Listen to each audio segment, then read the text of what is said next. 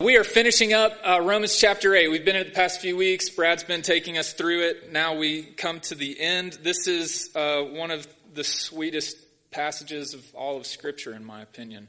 One of those passages I personally can't hear enough. I suspect you might be the same way. I'm going to do something, break with tradition. Why not throw a curveball in here and have you guys stand as we read God's Word? It's the posture of reverence, right? We're hearing from our King. This is God's Word. And we know that for those who love God, all things work together for good, for those who are called according to His purpose. For those whom He foreknew, He also predestined to be conformed to the image of His Son, in order that He might be the firstborn among many brothers. And those whom He predestined, He also called. And those whom He called, He also justified. And those whom He justified, He also glorified. What then shall we say to these things? If God is for us, who can be against us? He who did not spare His own Son, but gave Him up for us all, how will He not also with Him graciously give us all things? Who shall bring any charge against God's elect? It is God who justifies. Who is to condemn? Christ Jesus is the one who died. More than that, who was raised, who is at the right hand of God, who indeed is interceding for us. Who shall separate us from the love of Christ? Shall tribulation or distress or persecution or famine or nakedness or danger or sword? As it is written, quoting from Psalm 44, for your sake we are being killed all the day long. We are regarded as sheep to be slaughtered. No, in all these things we are more than conquerors through Him who loved us.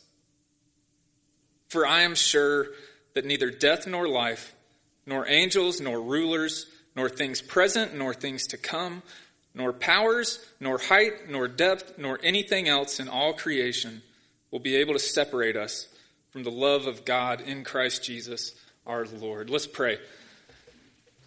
Father in heaven, we are thankful for your word. We are thankful that you do not leave us on our own. Leave it to us to figure out who you are and how you relate with us. We ask that you would, by your mercy, speak to us this morning. Would you open our ears, open our hearts and our minds to what it is that you have to teach us. We pray this in Jesus' name. Amen. You can be seated.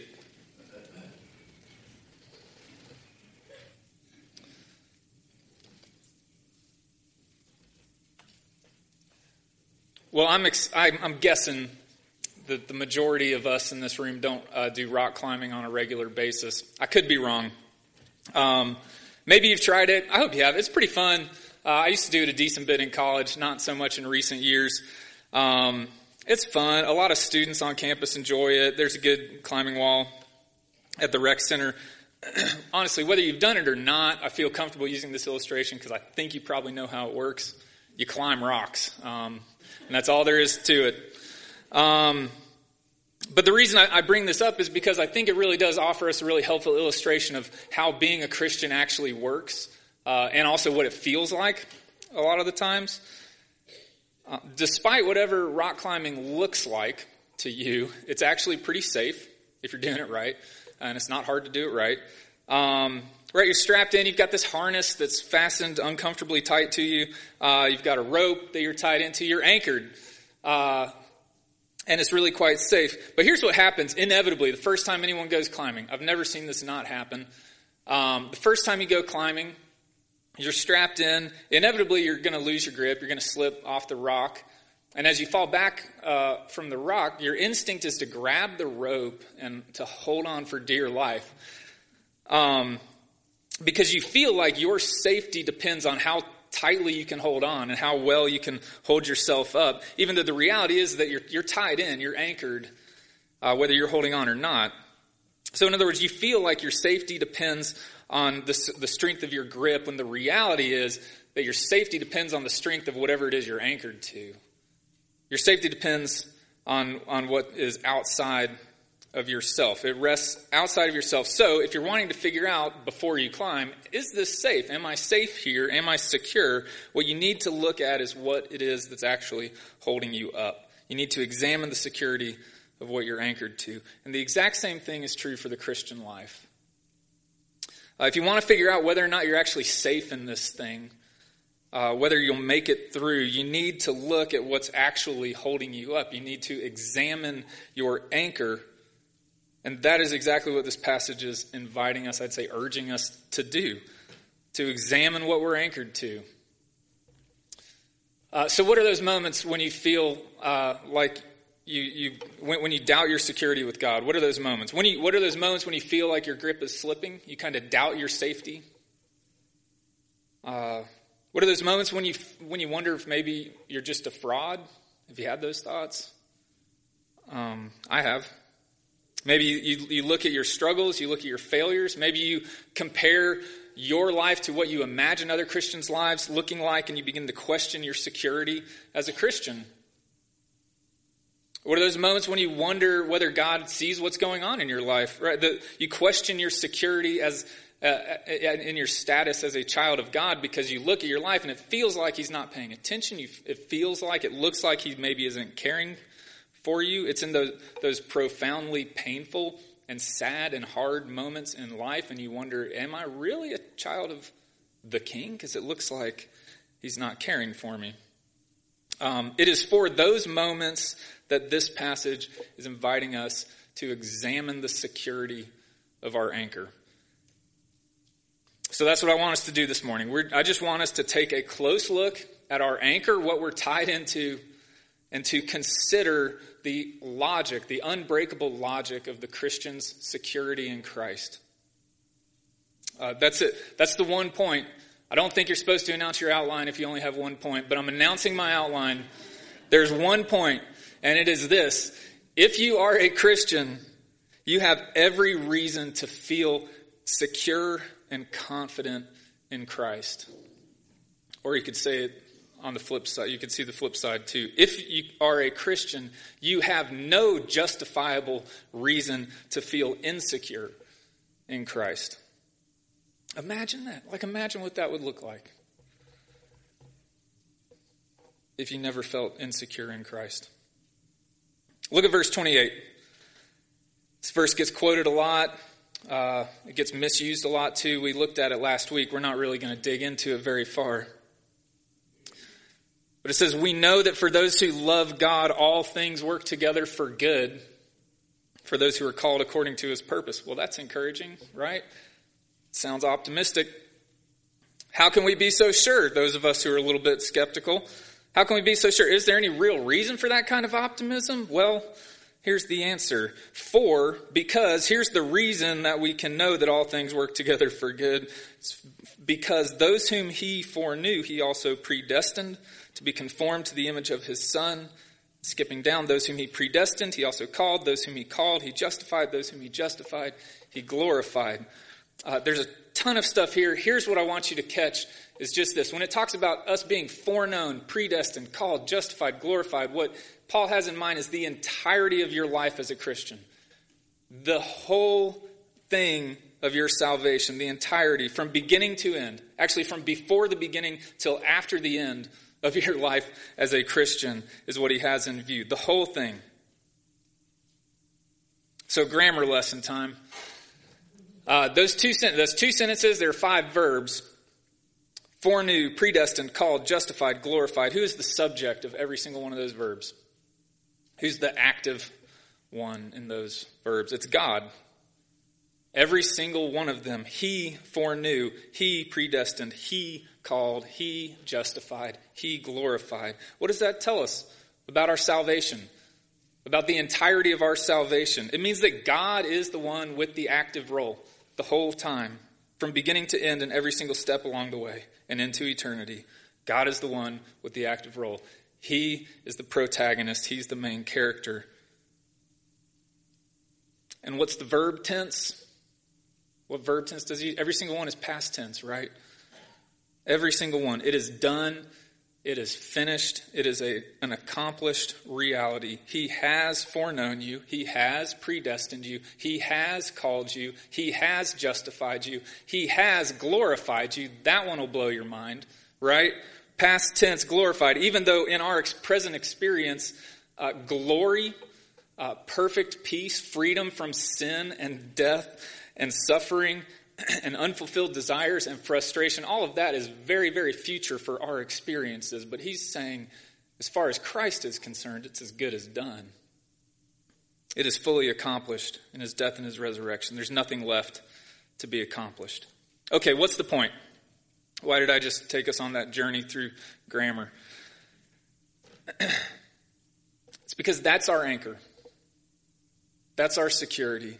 Your salvation and your security in Christ never was and never will be about how tightly you're holding on. Your security in Christ never was and never will be about how victorious you feel in the Christian life. It never was and it never will be about how faithful you are in pursuing God. It never was and never will be about how bold and how confident you feel as a Christian, not to mention all the other things we wrap up our security in terms of how good of a parent am I, how good of a sibling am I, how good of a friend am I, how good of a minister am I. Your security has always been and will always be based in what he has done once and for all on your behalf. Thank the Lord. In other words, what that means is just because your weaknesses and your struggles cause you to doubt on a daily basis how strong your grip is on Christ does not mean that he actually has a weak grip on you. Just because you have doubts about God's commitment to you because of things you see in your life doesn't mean that he doubts his commitment to you.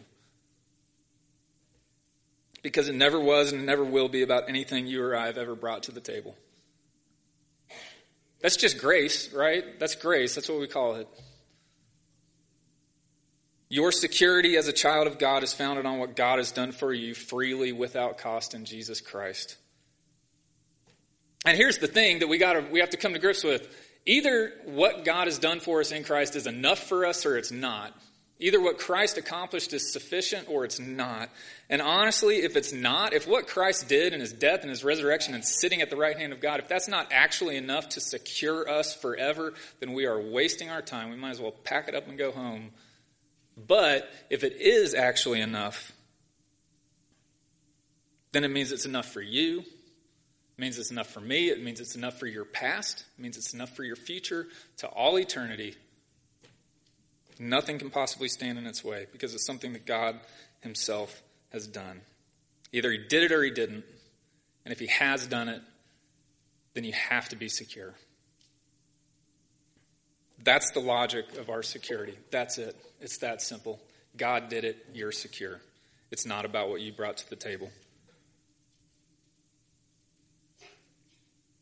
Here's how our culture deals with insecurity. They say when you're feeling insecure, when you look at your life, you don't really like what you see, when you feel threatened, when you feel exposed, you're just supposed to look inside yourself, find your inner strength, find your inner beauty, find the good, and just keep on trucking, right? Think of every single self-help book you've ever seen. Think of everything Oprah Winfrey has ever said. I really did look for a quote that I thought would just epitomize our culture's view of how we're supposed to deal with insecurity, and I was crippled by possibilities, so I gave up. Our culture says just look inside yourself and find your strength, find what's beautiful if you're feeling like your life is threatened, if your security is threatened. God has a very, very different message for us. He says you probably don't want to look at yourself. If you're looking for some security, you ought to look outside yourself. Actually, quit paying so much attention to yourself. Start paying attention to me. Look at me. Look at my strength. Look at what I have done for you. Verse 31. What shall we say to these things? What do we do with this? If God is for us, who can be against us? What are you afraid of? What can possibly threaten you if God's on your side?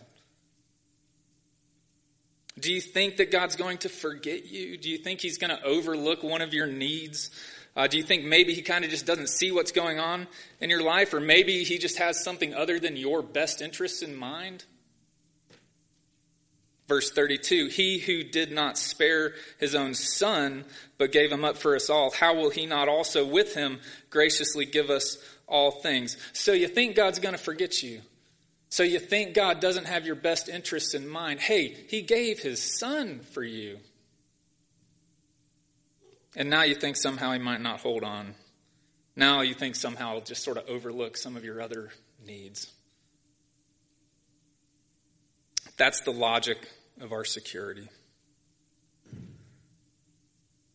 Then he goes on, he breaks down the logic here by addressing very directly two of the most common sources of our feelings of insecurity.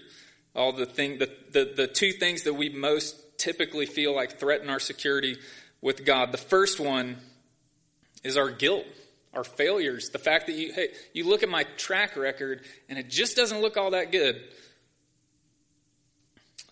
You look at what about the repetitive patterns of weakness and temptation and failure that have characterized my life up until this point and will continue to? What about that? Who shall bring any charge against God's elect? It is God who justifies. Who is to condemn? I have so many of these conversations with students. If I spent more time with you guys, I would have a lot of these conversations with you. If you hung out with me, you'd have these conversations with me. Struggling with the same old sin. Struggling with the same old temptation. Just won't go away. As soon as you feel like you've got a little bit of freedom, it just seems to come right back. You fall right back into it. Usual suspects, right? As I talk to students, pornography, unhealthy relationships, partying. I just had the conversation a couple of weeks ago. In that instance, it was pornography. And the student's just undone. It says, how could I possibly honestly be a Christian and be struggling with this? How can I honestly be sure that my struggles and my failures aren't going to have the final word in my story? Can I actually be a Christian? Could God really be holding on to me if my life looks the way that it does? If you're a Christian, you know exactly what they're talking about because you've been there too. Maybe you're there right now. How can I be sure that God will actually receive me when even I myself, the sinner, am disgusted by what I see in my life? The answer is because Jesus died. Verse 34, who is to condemn? Christ Jesus is the one who died. More than that, he didn't just die, he actually rose again. And who is now at the right hand of God, who indeed is interceding for us. It is paid for, it is done, there is no debt left outstanding. That's how you can be sure that God will receive you. And he is there interceding presently, right now, and in the midst of your mess, Jesus Christ at the right hand of God saying, this one's yours. That's paid for. There is no more debt.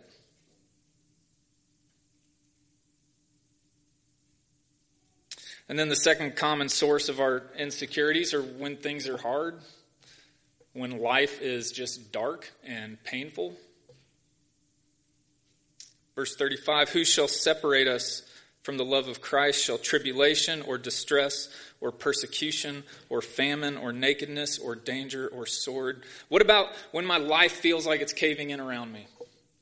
What about when I lose my job? What about when my relationships are falling apart? What about when I'm depressed and when I'm anxious, when I'm lonely, when I'm hurting? What about when that diagnosis comes in? What about when marriage is hard? What about when my children are in danger? What about when I just can't figure out how this thing could possibly have any light at the end of the tunnel? Should I just conclude that God has quit caring for me? Maybe he doesn't love me anymore. Should I conclude that he has lost control? Maybe he's losing his grip.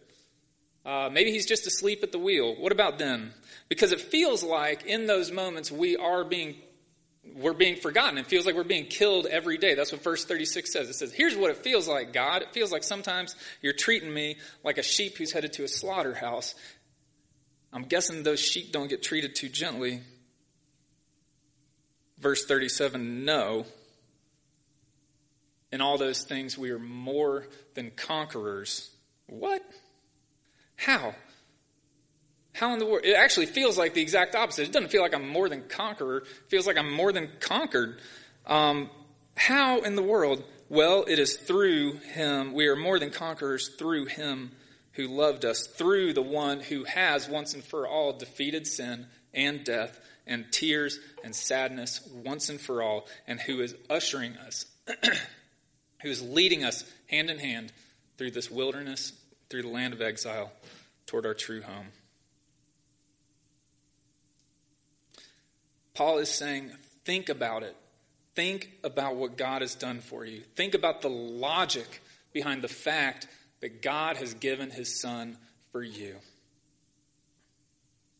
I like the way one pastor summarized it. He says, excuse me. He says, it is incredible, relentless, intense logic. It is logic on fire. Paul is saying, think. Are you afraid? You're not thinking. Are you worried? You aren't thinking. Are you guilty? You aren't thinking. See the logic of free grace and justification. These aren't dry doctrines. They are life itself. And if you are not living with overwhelming assurance and power, you haven't really understood them. If you are not living with overwhelming assurance and power, you have not understood grace. So what are you holding on to? What are you honestly looking at to gauge your security? We're pretty terrible judges of security, right? We're honestly terrible. Think about classic example, riding in a car versus riding in an airplane. We are terrible judges of security. If you asked me to examine my security riding on an airplane, I don't know. I wouldn't know. The wings are attached. I guess, I don't know. But then the engine starts making some whirring noise, and I'm like, uh-oh, that's probably not good, right? I don't know. How much turbulence can we handle? I don't know. We are terrible judges of our security. What are you looking at? What are you holding on to? If you are looking at yourself, if you are looking at the circumstances in your life, if you are looking at however victorious you feel in your fight against sin, if you're looking at how tight your grip is on that rope, you have not yet come to grips with the reality of grace. You have not yet understood how the Christian life works. It never was, it never will be about how tightly you're holding on to Christ. It's about how tightly he's holding on to you.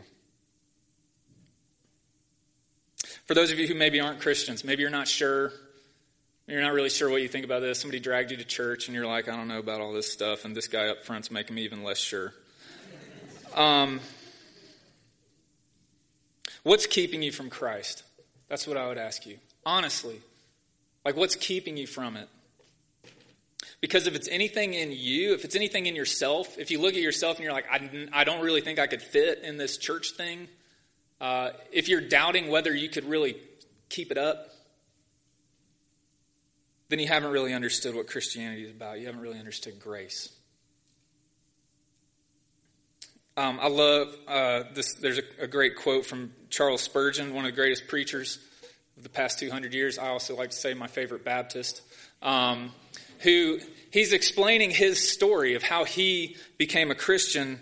And because at the center of what was keeping him from actually becoming a Christian was, he says, he knew that if anybody could, if it was possible to fail at being a Christian, then he would. He said, if anybody can mess this thing up, then I will. And he says this, he says, I knew that I could not keep myself. But, and this was the turning point for him, but I realized that if Christ promised to keep me, then I would be safe forever. I cannot keep myself, but if Christ promises to keep me, then I'll be safe forever. Let's pray.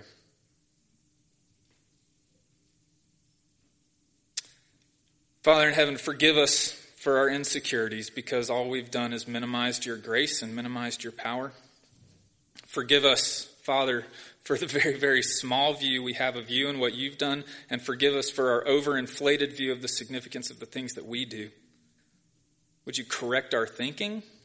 Would you please loosen our grip on our own righteousness and what we bring to the table, and give us true rest in the firmness of what you've accomplished for us in Christ. We ask this in Jesus' name. Amen.